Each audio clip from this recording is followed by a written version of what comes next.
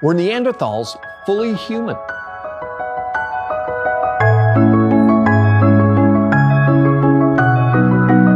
Welcome to Creation Basics, where our goal is to make God's creation part of your everyday conversation. Now, today's episode, we're continuing a series featuring number 9 of 10 different instances where evolutionists have changed position on a major concept that's part of the creation evolution controversy towards more of a creationist viewpoint. I've been saying since the beginning of our series, understand, they haven't switched to believe in biblical creation.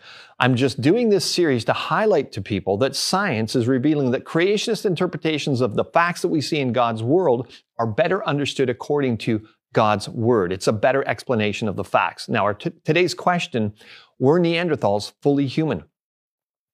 Obviously, what evolutionists and biblical creationists believe about where man came from is completely different. Evolutionists hold to the idea that man isn't really special, other than we're more sophisticated, kind of the end result of an animal that's descended from a long line of ape-like creatures and so on. So the concept that man was created in the image of God, distinct from the animals and the rest of God's creation, is in total opposition to the materialistic view. Now, over the years, evolutionists have proposed several supposed primitive ancestors to humans using certain fossils in support of their claims. Several versions of this have been produced, and you probably remember seeing pictures or displays at museums showing a long line of skulls showing what evolutionists believe were part of our, ancient ancestral lineage.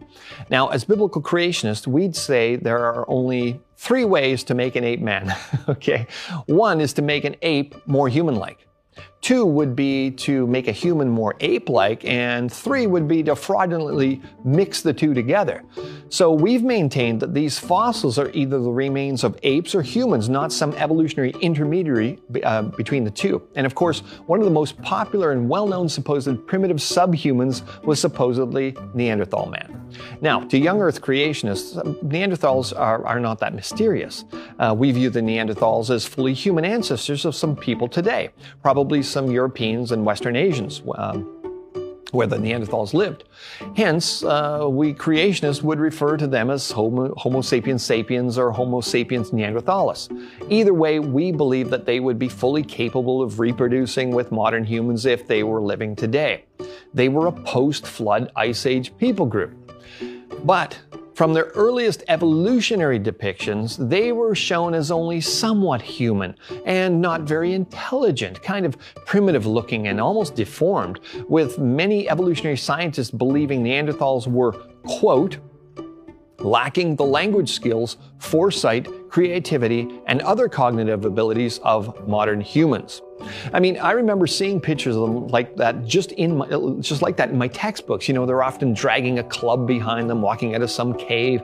And this depiction is still popular in museums and textbooks and movies and TV commercials to this day. I mean, some of you probably remember the Geico commercial a few years ago with the slogan, "So easy, a caveman can do it." And then later on in the commercials, they showed the cavemen were offended because they were actually smart and they thought the commercials were so stereotypical. They were pretty funny. Well, that's kind of what's happened to the Neanderthal myth. Modern science has revealed the truth. Do you know it's been discovered that Neanderthals made up and used makeup and stored it in decorative shells? I mean, how many people do you know today that would have the knowledge or the time or, to study and go look for and experiment with all of the various compounds needed to put makeup together? The evidence that Neanderthals lacked nothing that present-day humans do is actually overwhelming now. And the modern depictions of them in evolutionary magazines like National Geographic appear fully human. Even the variances in body structure fall within the normal range of humans.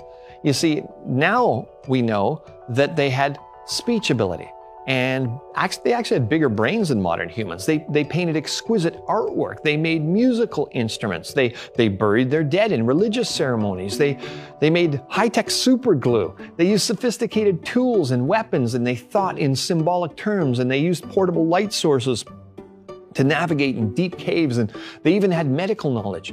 And to top it all off, some evolutionists agree that DNA studies have shown it's likely Neanderthals bred with modern humans, meaning if they did, they themselves must have been fully human.